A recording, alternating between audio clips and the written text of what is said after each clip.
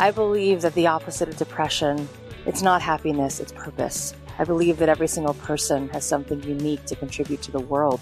And that's why I wanted to create a show called Don't Keep Your Day Job. Don't Keep Your Day Job is about figuring out what it is that you were here to do in this world that only you can do to make the world more whole, more beautiful, and to stop selling yourself short, and to stop sitting it out, and to figure out how to take this thing you love, whether it's art or music or screenwriting or dance or baking, and how do you weave this thing that you love into a life that you get to contribute, that you get to do what you love full time, because it's not just about business, it's about contribution, it's about meaning. That is what we seek. That is what we truly want, and you absolutely are here to serve the world, and I want to help you figure out just how much value you have inside of you. And every single week, we're going to be talking to people who have something to add to help you get out of your own way, to help you be more successful, to help you be the truest expression of you. My name is Cathy Heller. I'm so glad that you're here. Let's dive in. Thanks to Organifi for supporting Don't Keep Your Day Job. Organifi is a line of organic superfood blends that offer plant-based nutrition that tastes great. To get 15% off any product, go to Organifi.com/dreamjob and use promo code DREAMJOB. Hey guys, it's Cathy Heller. Welcome back to another episode of Don't Keep Your Day Job. So I've been really sitting with what do I want to bring into 2021? And what keeps coming up is space. Like really setting sacred boundaries and saying no to things, because every time you say yes to something, you're actually saying no to something else. And I feel like for me, I saw this beautiful post on Instagram the other day. It said, I cultivate sacred rest to ask my heart what could fall away so that I may create space for the infinite.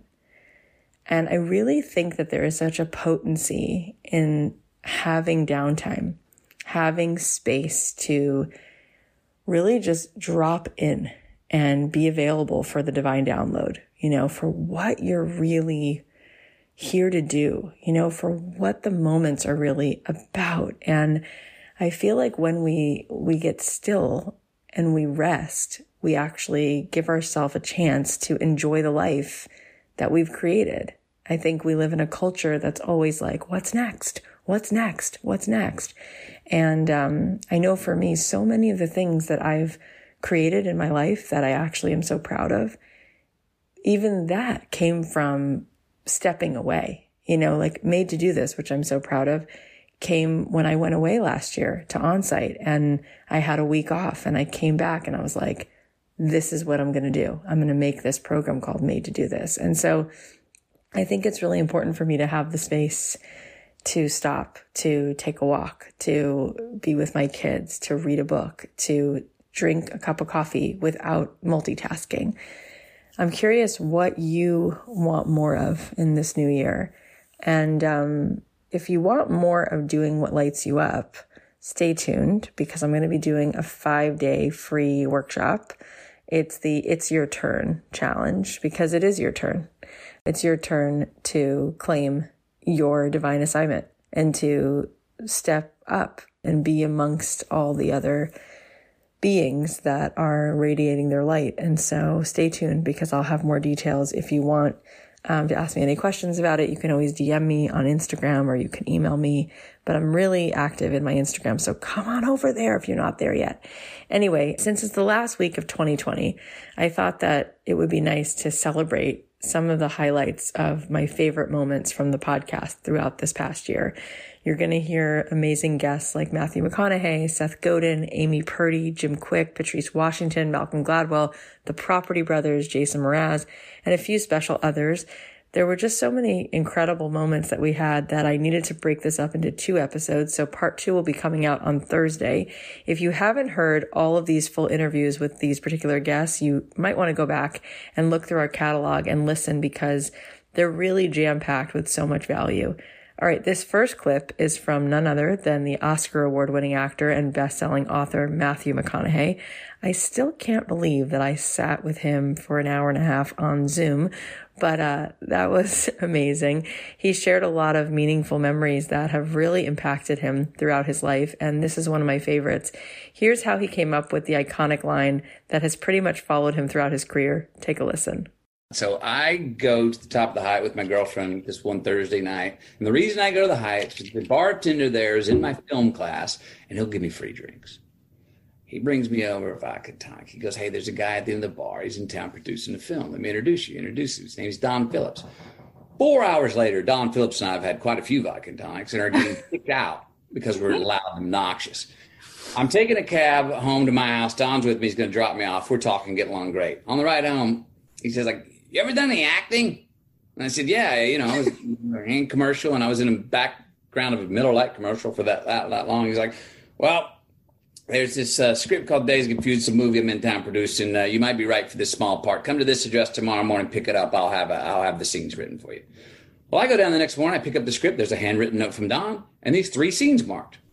Well, I go home and work on these 3 scenes for 2 weeks. I come back and I read, and I get the part.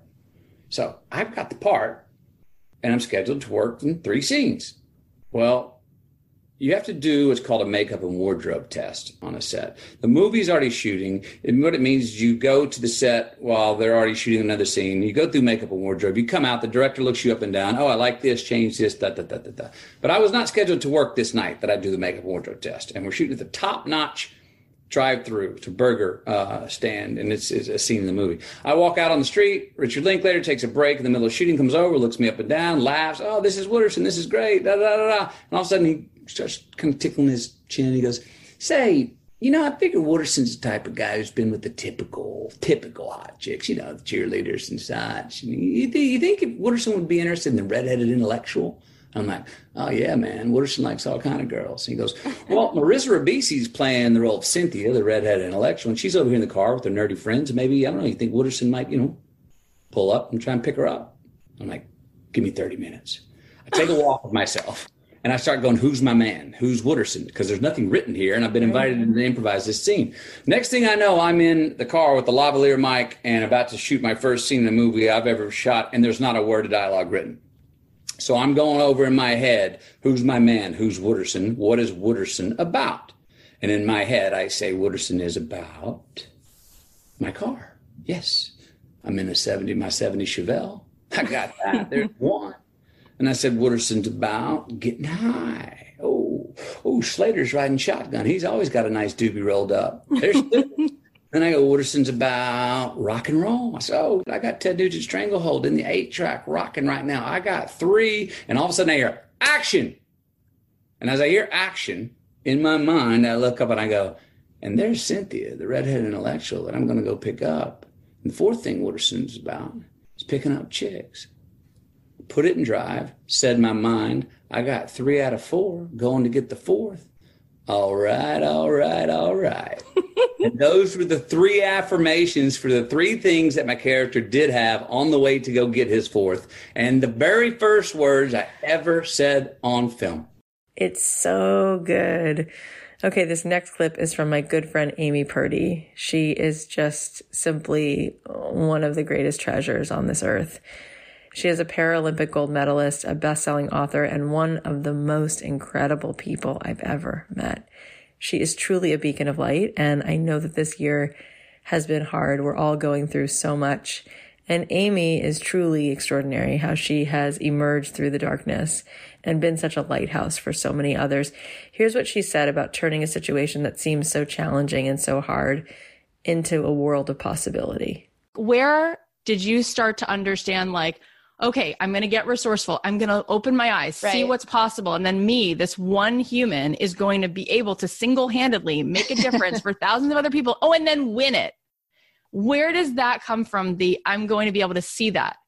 It really just organically unfolded, believe it or not. It was really just taking things day by day, because I snowboarded and I knew I loved snowboarding. I really loved it. I was passionate about it. And I thought, this is something that I want to do for the rest of my life, not necessarily as a career, but just, I knew it would be a part of my life. It was a lifestyle for me. So I had enough passion for that when I was sitting in the hospital and found out that I was losing both of my legs, my first question was, can I snowboard again? When can I snowboard again? And the doctors would say, we have no idea. Like, we don't know if you can snowboard or even walk without a cane on 2 prosthetic legs. We don't really know what to tell you, but, and then at one point I started calling all these adaptive ski schools, and they said, well, you should not wear your prosthetics, just take your legs off and sit in a mono ski. And I remember just thinking, I want to use my legs. Like, I want to figure this out. So maybe the reason nobody can tell me anything positive about this is nobody's done it. But maybe nobody's done it is because they're being told that they can't do it. And so maybe I need to just get out there and try. And so that's what I did. I mean, I then just took literally baby steps. Like, it took months for me to get comfortable walking in my prosthetics. And then I thought, I'm going to get on my snowboard. I had never missed a season of snowboarding before, and I wasn't about to. So it was about 7 months after losing my legs, I stood up on my snowboard in my prosthetics for the first time.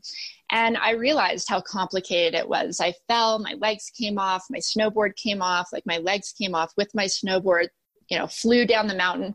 And looking back, I think that was actually the beginning of my Olympic journey, which is so crazy because you can easily sit there and say, well, this is impossible. And I did. Part of me did say, well, this is impossible. This is why you don't see double leg amputee snowboarders every day on the mountain, because this is really hard and my feet don't move the right way and my legs don't even stay onto my body. And how the heck am I going to do this? And I'll tell you, at this time, I didn't have this vision of becoming an Olympic snowboarder. I didn't have this vision of, how far I would necessarily go with it. I just knew that I loved it. And I knew that I wanted to figure it out for myself. And so I went on this mission trying to do that. I was working on different legs. I actually put different pieces together to create a pair of feet that I could snowboard in. And once I was able to snowboard in those feet and keep my legs attached to my body, that's around the time that I met my husband, and we were dating, and he had this kind of philanthropic background where his mom works with different nonprofits, and she really inspired us to start a nonprofit organization to help other people with disabilities learn to snowboard.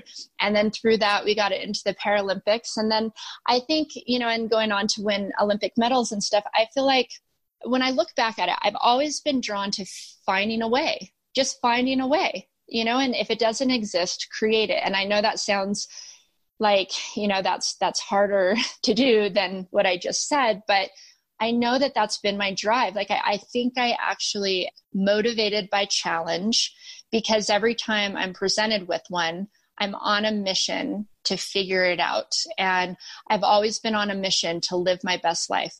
And when I lost my legs in the first place, I remember the doctor saying, you're more likely to be hit by lightning than to get meningococcal meningitis and survive. And so that did something to me where I thought, well, then anything's possible. So you're saying anything's possible in a bad way, and anything's possible then in a good way. Like, there are no barriers. Anything can happen. And I also feel like, because I was so close to death, I was so grateful to be alive. And it gave me a different perspective. How do I want to live the rest of my life? And realizing how short of a time we have here. And I have a kidney transplant. And I'll tell you, that gave me a sense and a quality of the way I wanted to live my life, even more than losing my legs. Because with a kidney transplant, at the time that I had it, the average kidney transplant was only 9 years. So they were like, this is just a Band-Aid. You may have multiple transplants throughout your life. And my dad donated his kidney to me. And I've been so blessed that I've been so healthy. And I'm now at year 20. And it's such a blessing to me that every single day that I'm healthy, I want to use it. I don't want to waste it by feeling sorry for myself. I want to use it. And so these are very unique experiences that I've had that gave me a perspective that I wanted to live my best life, see what the possibilities are, and do everything I can do while I'm here. Oh my God. It's just so inspiring. Another incredible guest we had this year is Jim Kwik, the founder of Kwik Learning and host of the Kwik Brain podcast. This was hands down one of the most epic episodes we've ever done. I was taking notes the entire time. I want you to listen to a lesson he realized when he met his idol, Stan Lee. Here we go. The through line with all our podcast guests and peers would be that if I could install an idea into a child, it would be that you are 100% responsible for your life. You are 100% responsible for your life. So it might have shaped you, your experiences, your environment, other people's expectations, but you have to own your life right now moving forward. And part of that is like owning our mistakes, not blaming other people or not making excuses. So many people now, they want to go to complain, or they have this entitlement, or they make excuses. And we know excuses is a complete waste of energy. You cannot be upset by the results you're not getting from the work you're not doing. And I tell a lot of stories, and I mention a lot of famous people because they're memory triggers. Next time you see Jim Carrey or Will Smith, who did the cover quote for our book, it reminds you of the story, right? Years back, I got to introduce two of my modern day superheroes together. And it was Richard Branson and Stan Lee. They wanted to meet each other. So we go out to dinner. And in the car, I asked Stan, who's your favorite superhero? I need to know. You've created X-Men and Avengers and all the, he's like, Iron Man. And he's like, Jim, who's your favorite superhero? And I posted this pic on Instagram because he had this big in the car Spider-Man tie. I said, Spider-Man. And he, without a pause, in his iconic voice, he goes, with great power comes great responsibility, right? And we've all heard that. If you have great power, you have great responsibility to utilize it, right? Like, for example, for Limitless, we donate 100% of the proceeds of the book to charity, to women's Alzheimer's research in memory of my grandmother. And also, it's interesting, side note on the brain, women are twice as likely to experience Alzheimer's than men. And yet they're treated, because most of the research is done on male brains and most of the treatment's done on male based research. And so we raised over $50,000 to Pencils of Promise. We built schools everywhere from Guatemala to Kenya. This one happened to be in Ghana. Not only build the schools, teachers, clean water, healthcare, because we were very passionate about education. And so with great power comes great responsibility. We learn to earn to return. And that's always been my motto. Well, with Stan, it's interesting. With great power comes great responsibility. He says that, and I have this trauma and this brain injury, and I switch things sometimes, even when I read. And I heard something different. I was like, "You're right, Stan. With great power comes great responsibility." And the opposite is also true. With great responsibility comes great power. When we take responsibility for something, no matter what it is, it's not a victim mentality. When we take responsibility for something, we have great power to make things better. Even in my office here, I have a picture of Stan all the way on top here, overlooking the fireplace. And he gave me this gift. It's like a candy version of Stan. And he was the youngest old person that I knew, right? So playful. And I really do that.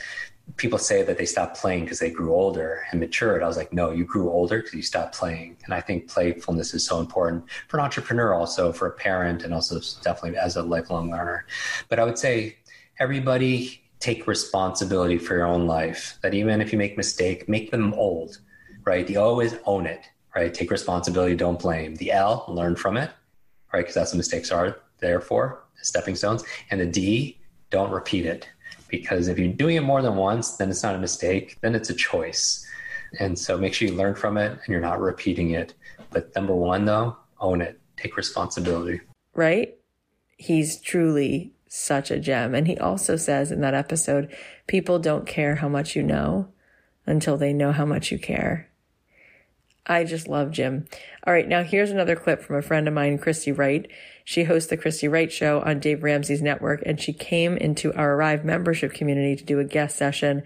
So many great nuggets in here, and one of the most important pieces of advice she ever gave us. So often the impressive things in life start as unimpressive things. They don't start impressive. They start as a Google search. Are there any salons in my area? What do you need to be a fitness coach? How to take my love of goat milk soap to my local craft fairs. I mean, it literally starts as a Google search. It starts as a conversation between friends. It starts as a Facebook post. It starts as a blog. So I think that one of my favorite things to do is I love to just reduce the overwhelm. Take the intimidation factor out of all of it. If you've never done something before, you don't have a background in business, you've never been, then it feels so big and scary only because it's unknown. That's the reason it feels big and scary. Most people running successful businesses don't have Harvard MBAs. They're just scrappy as hell. They just are willing to try some stuff. And so if you start to realize that what it takes to start a business is very simple, very unimpressive. It's a lot of, okay, what am I really good at? I'm really good at this thing, teaching canoeing, whatever the thing, build canoes. I'm good at this thing. Maybe I'll just do some research to see if there's something like this in my area. Maybe I'll just do some research, see what do people charge for this. Maybe I'll put a post on Facebook, say, hey guys, I've been making ornaments for my family and friends for years. Here's some pictures of them. Would anybody want to buy these if I started a side business making ornaments? Is this the kind of thing you'd want? And you start to get very organic, natural feedback from the market of how people perceive things. And what's so cool is, though, when you take this idea in your head that you've been like, it's been keeping you up at night, and you put it out there can be anything, means saying it to a friend over coffee, putting it on Facebook. The ground begins to move beneath you, and people come around you. And they align themselves with you and your goal. And they say, hey, I know someone that loves ornaments. Hey, I think these would be great in the local craft fair. Hey, I actually know someone that can help you get your website set up. Have you got an Etsy shop? Because I've got a great graphic designer that could do some logos for you. People start raising their hand and aligning with you, and it fuels your momentum. And you're like, oh my God, one step after another. You look up one day and you're like, oh my gosh, I'm running a business teaching canoeing, or I'm running a business making ornaments, or whatever the thing is. I can't believe I'm doing it, but it didn't happen because you took this terrifying leap off a cliff when you were some version of ready. It was because you started with a Google search. And you're like, all right, well, maybe I'll just like ask, and maybe I'll. So what I love to help people do is just take one step. So maybe the idea of launching a business is terrifying. Just post one blog. Just get one customer. Let's say you do hair, just offer to do hair for someone for an upcoming event. Just one tiny baby step, that low-hanging fruit, that quick win. What it does is it not only validates your idea in a tiny way, it gets income into the business to begin to fund the business, but it does a world of difference for your confidence. And then you get the second customer with income, with validation, with confidence, and then more and more and more. And you look up one day and you're doing it, but it wasn't because you all of a sudden appeared out of thin air with an Instagram following of 2 million followers and $1 million business. It's because you just started being willing to help one person. Christy's amazing. Truly, truly, that was so important. So related to that, I wanted to share this piece of wisdom from two of my favorite people on TV, Jonathan and Drew Scott, or as you might know them, the Property Brothers. They talked about pivoting and changing careers, and I think this is something we could all take with us. Passions can change. I mean, that's an important thing for people to realize. What I was passionate about at 10 or 20 is not the same as what I'm passionate about now. You know, family is my biggest passion now. And to be able to grow a family and have my own kids one day is a really important thing. But yeah, if you continue to learn off of any trips along the way, it's not a failure. It's just that growth cycle.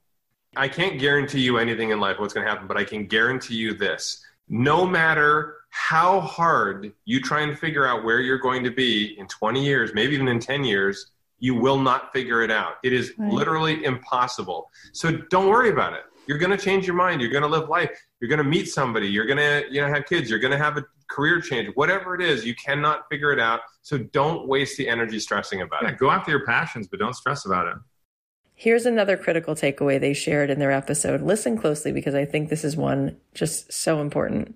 There's no one in the world who is going to go out of their way to make you a success except you. You have to put in that legwork. So nobody knows you exist unless they see you. So finding opportunities to put yourself out in front of people, take a bit of a risk.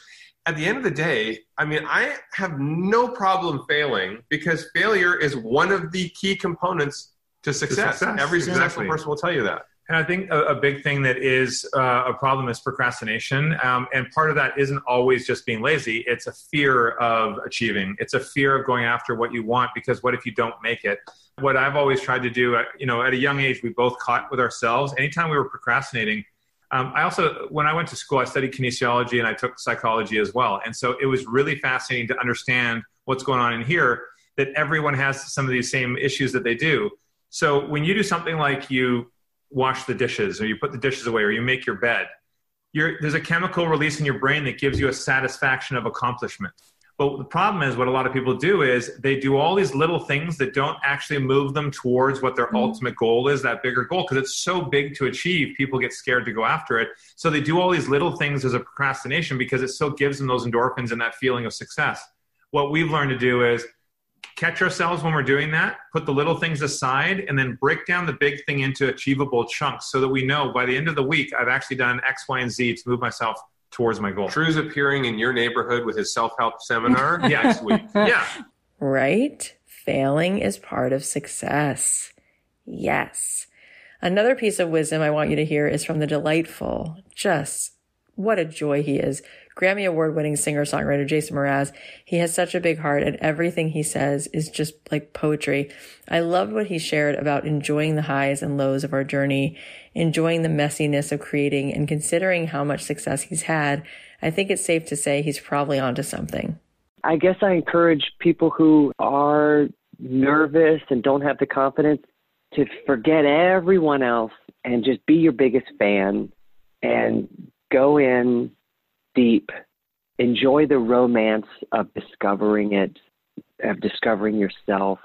Yeah. Enjoy the romance of the challenges and the struggles, and knowing that you're adding your pain and tears and hours and sweat and word to the pantheon of poets and writers that have come before you.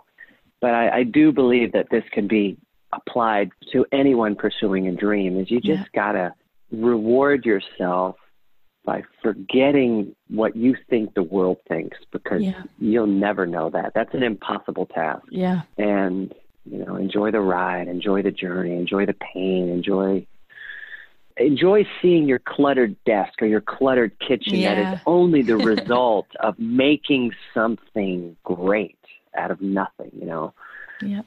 I was just doing a project. Like, I love having a clean desk because it sort of sets me up for my next thing. Mm-hmm. But I was just doing a project the other day when I walked into my office, and it was just destroyed. Like, because I kept running in to grab this or grab that and blah, blah, blah, I grab this, I need this instrument and I need this cable and I got to open this and fix this. And the room was just in disarray. And I took a moment to appreciate it, because I was like, oh yeah, this only happens when I'm making something really big. Yep. And it was just really a fulfilling moment. And then last night I had this fulfilling moment of cleaning it up. Just like, I'm going to tidy this up and I'm going to get it ready. And when I came back in today, we're having this conversation, I'm really pleased. I'm like, now I'm ready for my next one. So there's all these little beautiful things that come with living your dream that you don't expect. All the preparation, the cleaning of your tools, like washing your dishes. And there's all these beautiful steps in it that keep unfolding the deeper you dive into your dream. You're not going to be bored, and you're not going to be broke. Your dream is going to give you so much. It's going to give you so many tasks, and it's going to give you so much return that it's so worth trying. What a sweet, sweet soul. Okay, before we keep going, let's just thank our sponsor. Organifi is a line of organic superfood blends that offer plant-based nutrition that tastes great. I love how quick and simple it is. It comes as dried superfood powder, and all you have to do is mix it with water. No shopping, chopping, juicing, or blending is needed. And in less than 30 seconds, you can have a yummy, nutritious drink that contains the highest quality plant-based ingredients and contains less than 3 grams of sugar per serving. It's also really affordable. It costs less than $3 per day, and there's no extra shopping required or any mess to clean up. Each Organifi product offers a different set of health benefits, like healthy weight management with green juice, helping increase energy with red juice, or calming support so you can fall asleep with ease with gold tea, which is one of my favorites. I'm always trying to make sure that I get a good night's sleep. I have 3 little kids, and it's not always easy to sleep through the night, but this has been really helpful. If you want to see the detailed ingredients and benefits of every product, you can check that out on their website. To get 15% off any product, go to Organifi.com/dreamjob and use promo code DREAMJOB. That's 15% off any product at Organifi.com/dreamjob with promo code DREAMJOB. Another awesome guest we had on the show this year is Guy Raz. He is the host of How I Built This on NPR. He was also the host of the TED Radio Hour, and now he's a best-selling author. He's interviewed some of the world's most influential leaders like Richard Branson, Mark Cuban, Taylor Swift, Bill Gates, and so many others. In our conversation, I asked him what he thinks all these successful people have in common, and here's what he said. The only difference between an entrepreneur and you, not you, but anyone listening or watching, is they went into the phone booth and put on the cape, right? So the idea is that we're all Clark Kents, like that's our avatar. And entrepreneurs just make a decision to act on their idea. They're not superheroes. They don't have any incredible skills or gifts that you don't have or can't develop. I mean, of course there are, you've got your sort of geniuses like Toby Lutke, who founded Shopify and literally coded it himself, but he's really an exception. I mean, most of the entrepreneurs I've interviewed, they develop the skills that it takes to be successful. I mean, everyone knows that you've got to be resilient and you've got to be optimistic and you've got to have an unshakable belief in your product and you've got to be persistent. But there are skills that you actually can develop to become an entrepreneur. And the key skill that everybody who wants to do this needs to develop is the ability to withstand rejection. The ability to hear the answer no again and again and again and to keep pushing until you get to a yes. It's very hard. Most of us like validation, and rejection is the opposite of validation. Most of us don't like to hear people say that's a dumb idea or that will never work. But you know what? Joe Gebbia of Airbnb and Brian Chesky, the co-founders of Airbnb, they went to 20 venture capitalists in 2008 and they said, we want to start this company where people stay on other people's couches in their homes. And the response from 20 venture capitalists in 2008 was, that's a dumb idea. Who's going to stay in a stranger's home? By the way, in 2008, you could have purchased 10% of Airbnb for $150,000. All 20 of the venture capitalists said no, they weren't interested. So, it takes a lot of persistence, but to get there, you've got to learn how to deal with rejection. And a lot of the entrepreneurs that have been on the show, and that I talk about in the book too, they started out in sales, door-to-door sales. And they would have doors slammed in their faces like Sarah Blakely of Spanx or Tope Awotona, who started Calendly. He sold, ADT alarm systems door-to-door. And when you hear a lot of no's, you understand that eventually there's a hit rate. You will get to yeses. You will get people to invest in your business. You will get people to believe in your idea. And that is the one quality that they all have in common. And most of them learned how to grow that second layer of skin, that thick skin that is the armor that shields them from hearing no, no, no, no all the time. Isn't that something? It's just so important to remember that. All right, now let's hear from someone else who's also been on Guy Raz's podcast.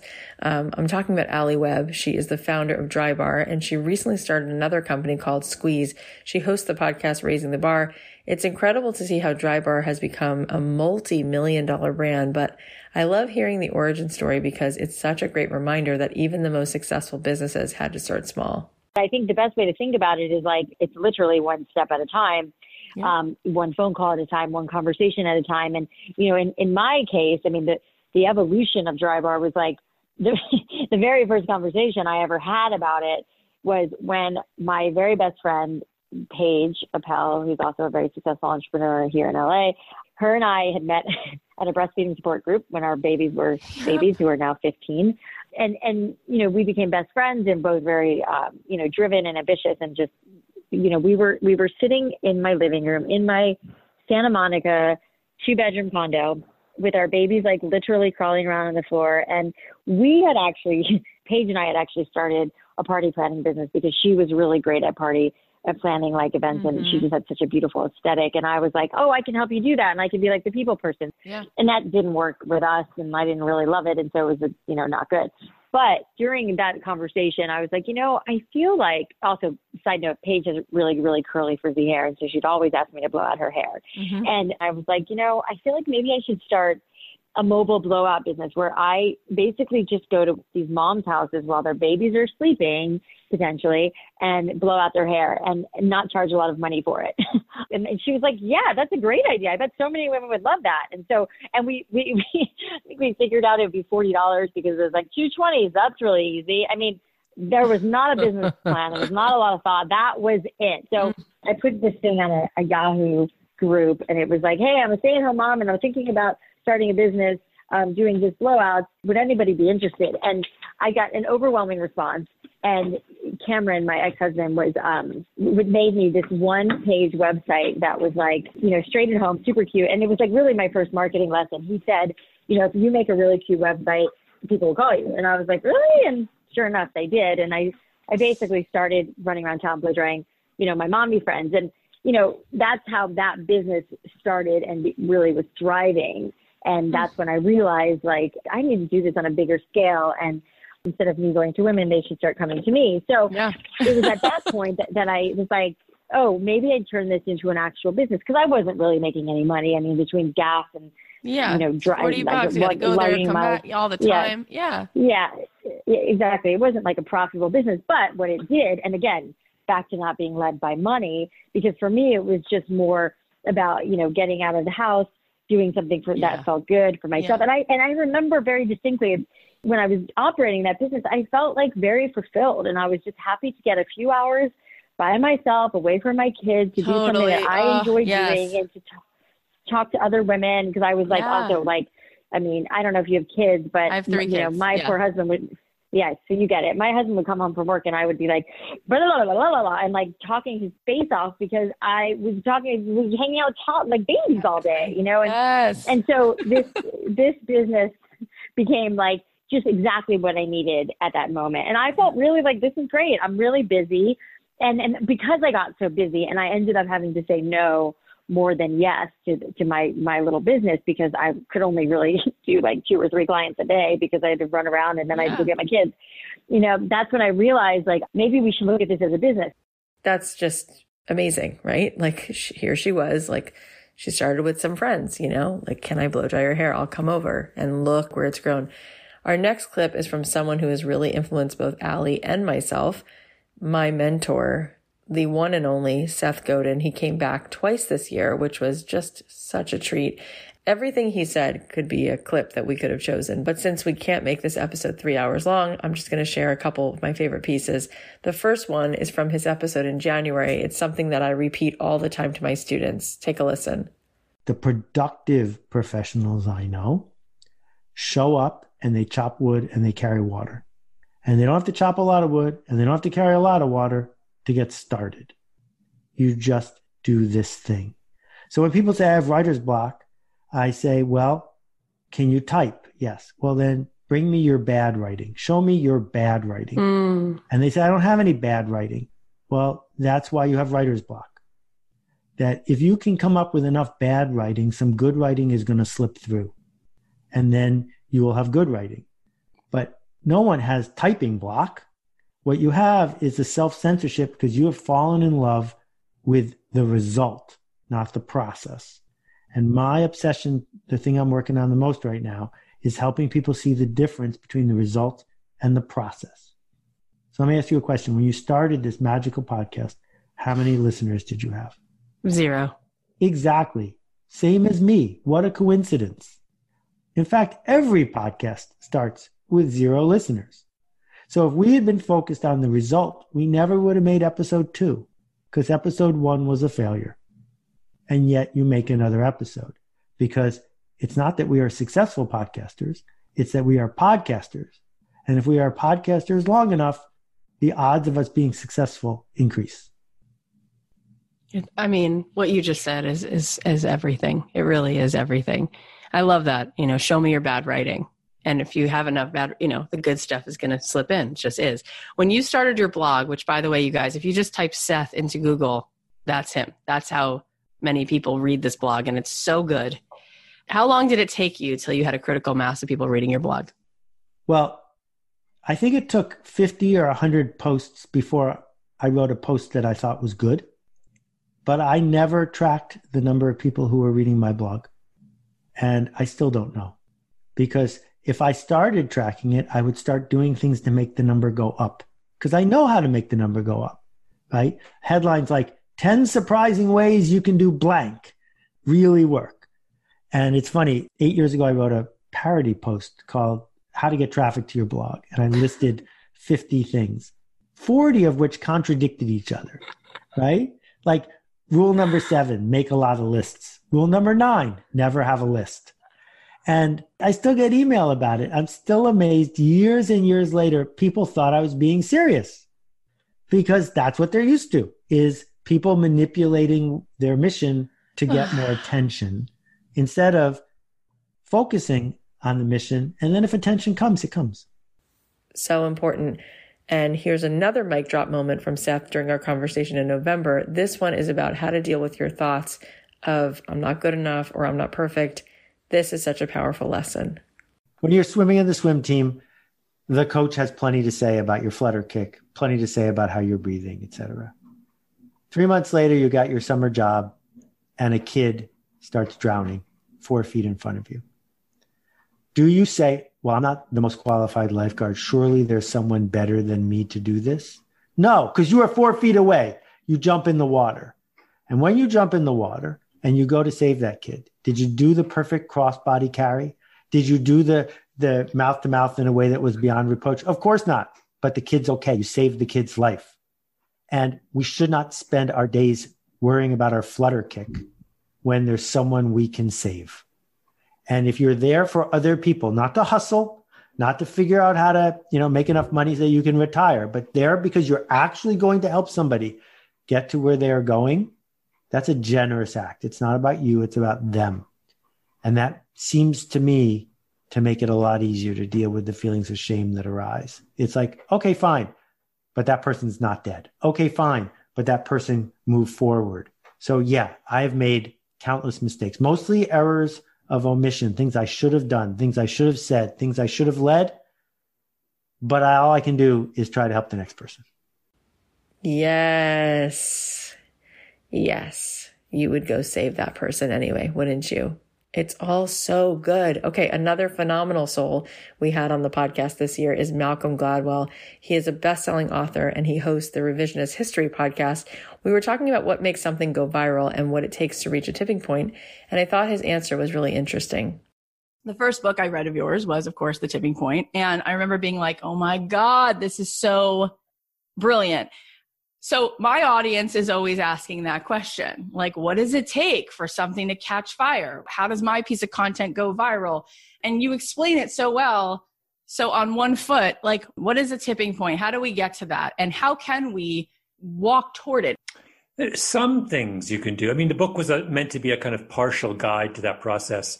But at the same time, we have to understand that this process is to some extent completely out of our hands, and lots of things, which is really an important point, because if you're the person whose thing hits, you have to appreciate that you were only partially responsible for that hit. Yeah. The world took over.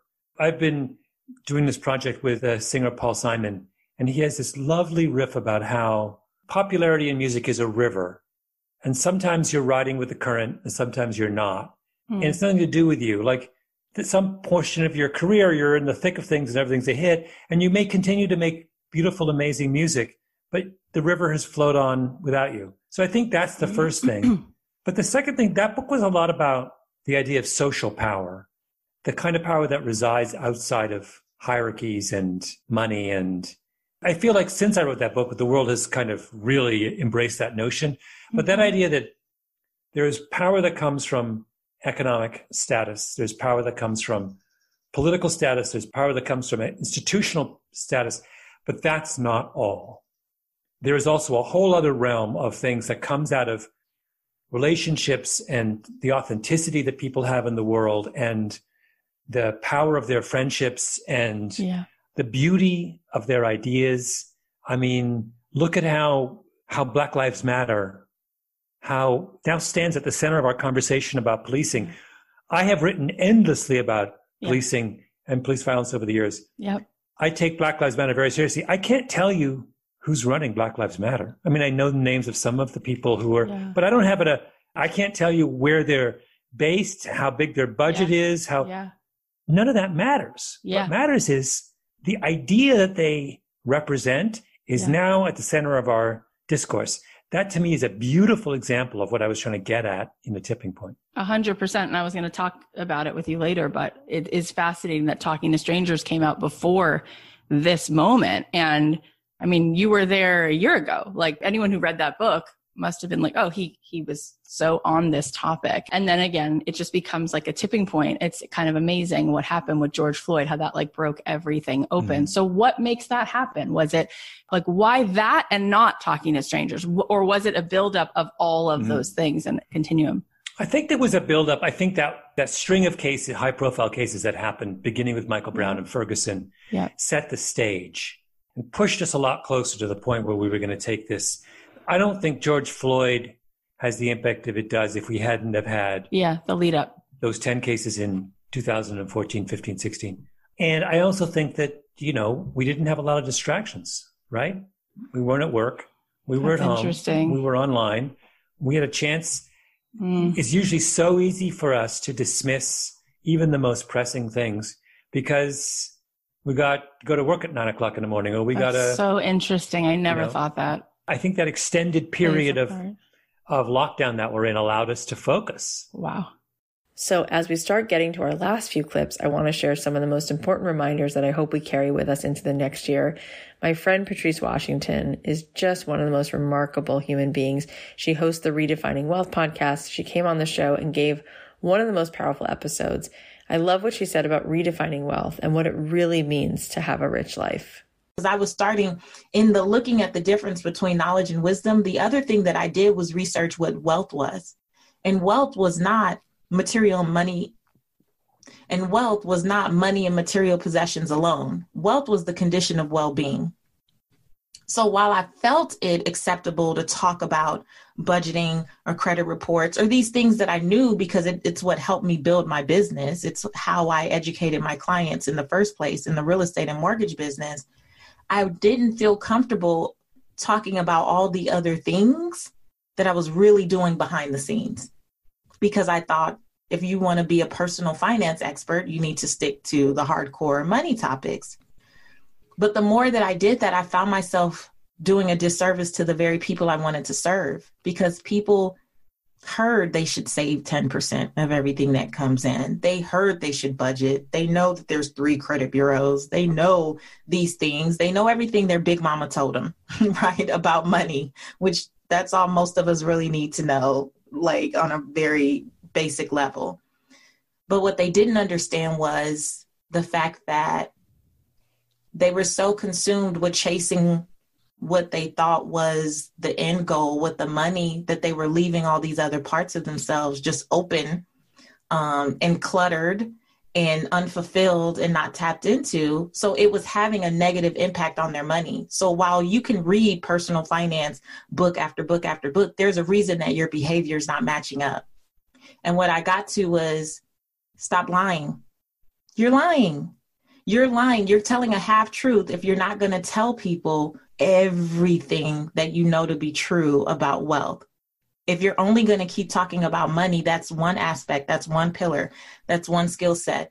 What about their faith? What about the fulfillment they have with their work? What about their relationships? What about their environment? What about what they think of themselves? If you don't stop having these very surface level conversations, you're never going to be able to support people the way that you want to. So it was only just a couple years ago that I was like, no, I got to allow myself to get out of the personal finance box and have all of the conversations that I want to have. I always tell people, if you have a vision for your life, it's your duty and responsibility to protect the only vessel you get to execute that vision.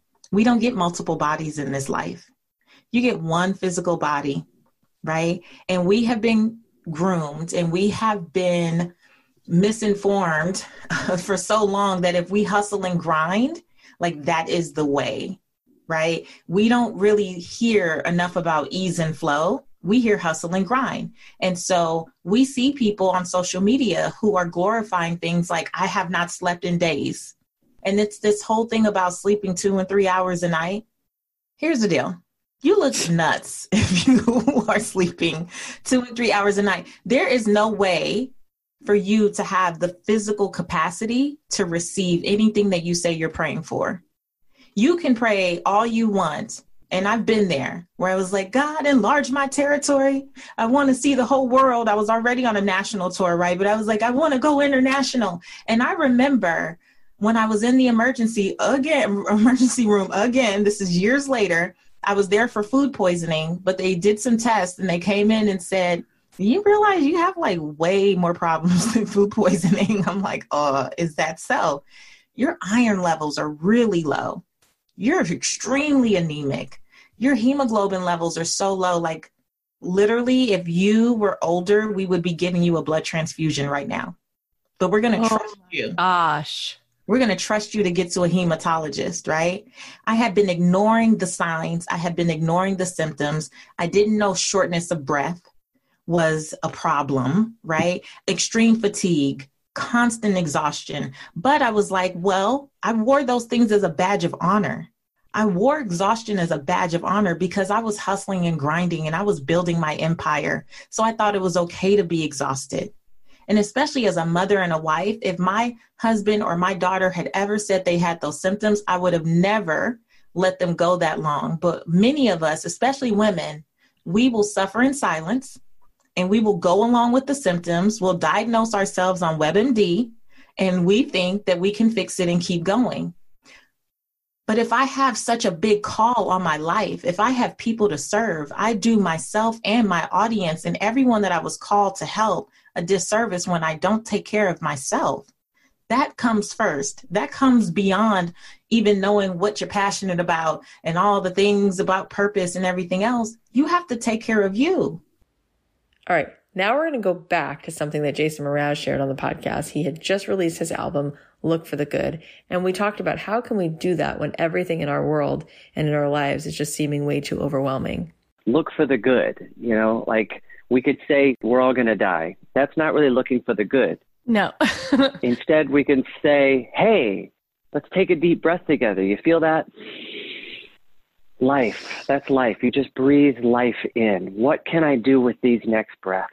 We're only given a limited number of these breaths, so we got to catch as many as we can. And music is such a great medium to catch breaths, because if we sing along with music, then we're breathing consciously with that music. We're breathing a lyric and a thought and a belief and an action, and maybe even it changes our attitude. We're back to that whole life experience thing. Music is such a potent thing. So, I'm writing this Look for the Good album to try to hopefully influence our breathing and influence our actions and our attitudes. And I should also just backtrack for a second and say, I still am never going to know who's going to listen to this and who is going to really breathe consciously and have their life changed by the music. I don't know. I have to maybe assume 100 people max. I don't think that many people. It's not up to me to decide. It's really not up to me to decide.